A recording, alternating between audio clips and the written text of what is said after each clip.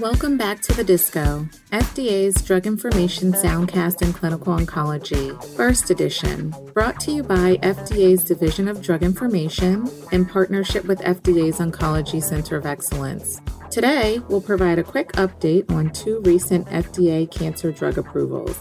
On March 18, 2022, the FDA approved nivolumab and relatlimab, RMBW, brand name Opdualag, for adult and pediatric patients 12 years of age or older with unresectable or metastatic melanoma.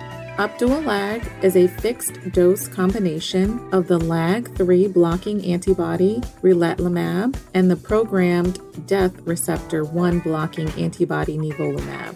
Efficacy was evaluated in Relativity-047, a randomized 1-to-1 double-blinded trial in 714 patients with previously untreated metastatic or unresectable stage 3 or 4 melanoma.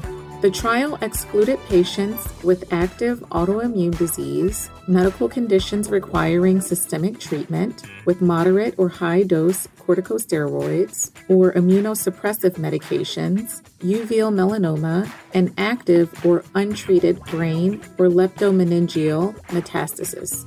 The major efficacy outcome measure was progression-free survival, determined by blinded independent central review using RECIST version 1.1. The trial demonstrated a statistically significant improvement in progression-free survival by blinded independent central review for Opdualag compared to nivolumab. Median progression-free survival was 10.1 months in the Opdualag arm and 4.6 months in the nivolumab arm. An additional efficacy outcome measure was overall survival. The final analysis of overall survival was not statistically significant, with median overall survival not reached in the Opdualag arm and 34.1 months in the nivolumab arm. The most common adverse reactions reported in more than 20% of patients were musculoskeletal pain, fatigue, rash, pruritus, and diarrhea. The most common laboratory abnormalities reported in more than 20% were decreased hemoglobin, decreased lymphocytes, increased AST, increased ALT, and decreased sodium. This review was conducted under Project Orbis, an initiative of the FDA Oncology Center of Excellence. Project Orbis provides a framework for concurrent submission and review of oncology drugs among international partners. The application reviews may be ongoing at the other regulatory agencies. This review used the Real-Time Oncology Review Pilot Program, which streamlined data submission prior to the filing of the entire clinical application, and the Assessment Aid, a voluntary submission from the applicant to facilitate the FDA's assessment. On March 21, 2022, the FDA approved pembrolizumab, brand name Keytruda, as a single agent for patients with advanced endometrial carcinoma that is microsatellite instability high or mismatch repair deficient, as determined by an FDA-approved test, who have disease progression following prior systemic therapy in any setting and who are not candidates for curative surgery or radiation. The FDA also approved the Ventana MMR RxDX panel as a companion diagnostic device to select patients with mismatch repair deficient in solid tumors that are eligible for treatment with pembrolizumab. The FDA previously approved the Foundation One CDX as a companion diagnostic device to select patients with microsatellite instability high and solid tumors that are eligible for treatment with pembrolizumab.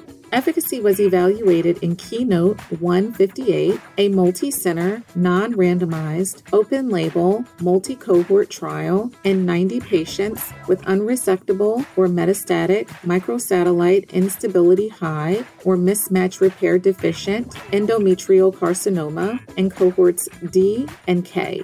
Microsatellite instability or mismatch repair tumor status was determined using polymerase chain reaction or immunohistochemistry, respectively. The major efficacy outcome measures were objective response rate and duration of response, as assessed by blinded independent central review according to RECIST version 1.1, modified to follow a maximum of 10 target lesions and a maximum of 5 target lesions per organ. Objective response rate was 46%. Median duration of response was not reached, with 68% having response durations of more than 12 months and 44% having response durations of more than 24 months. The most common adverse reactions reported in more than 20% of patients were fatigue, musculoskeletal pain, rash, diarrhea, pyrexia, cough, decreased appetite, pruritus, dyspnea, constipation, pain, abdominal pain, nausea, and hypothyroidism. Immune-mediated side effects are also associated with pembrolizumab. These include pneumonitis, colitis, hepatitis, endocrinopathies, nephritis, and skin adverse reactions. This review used the assessment aid, a voluntary submission from the applicant to facilitate the FDA's assessment.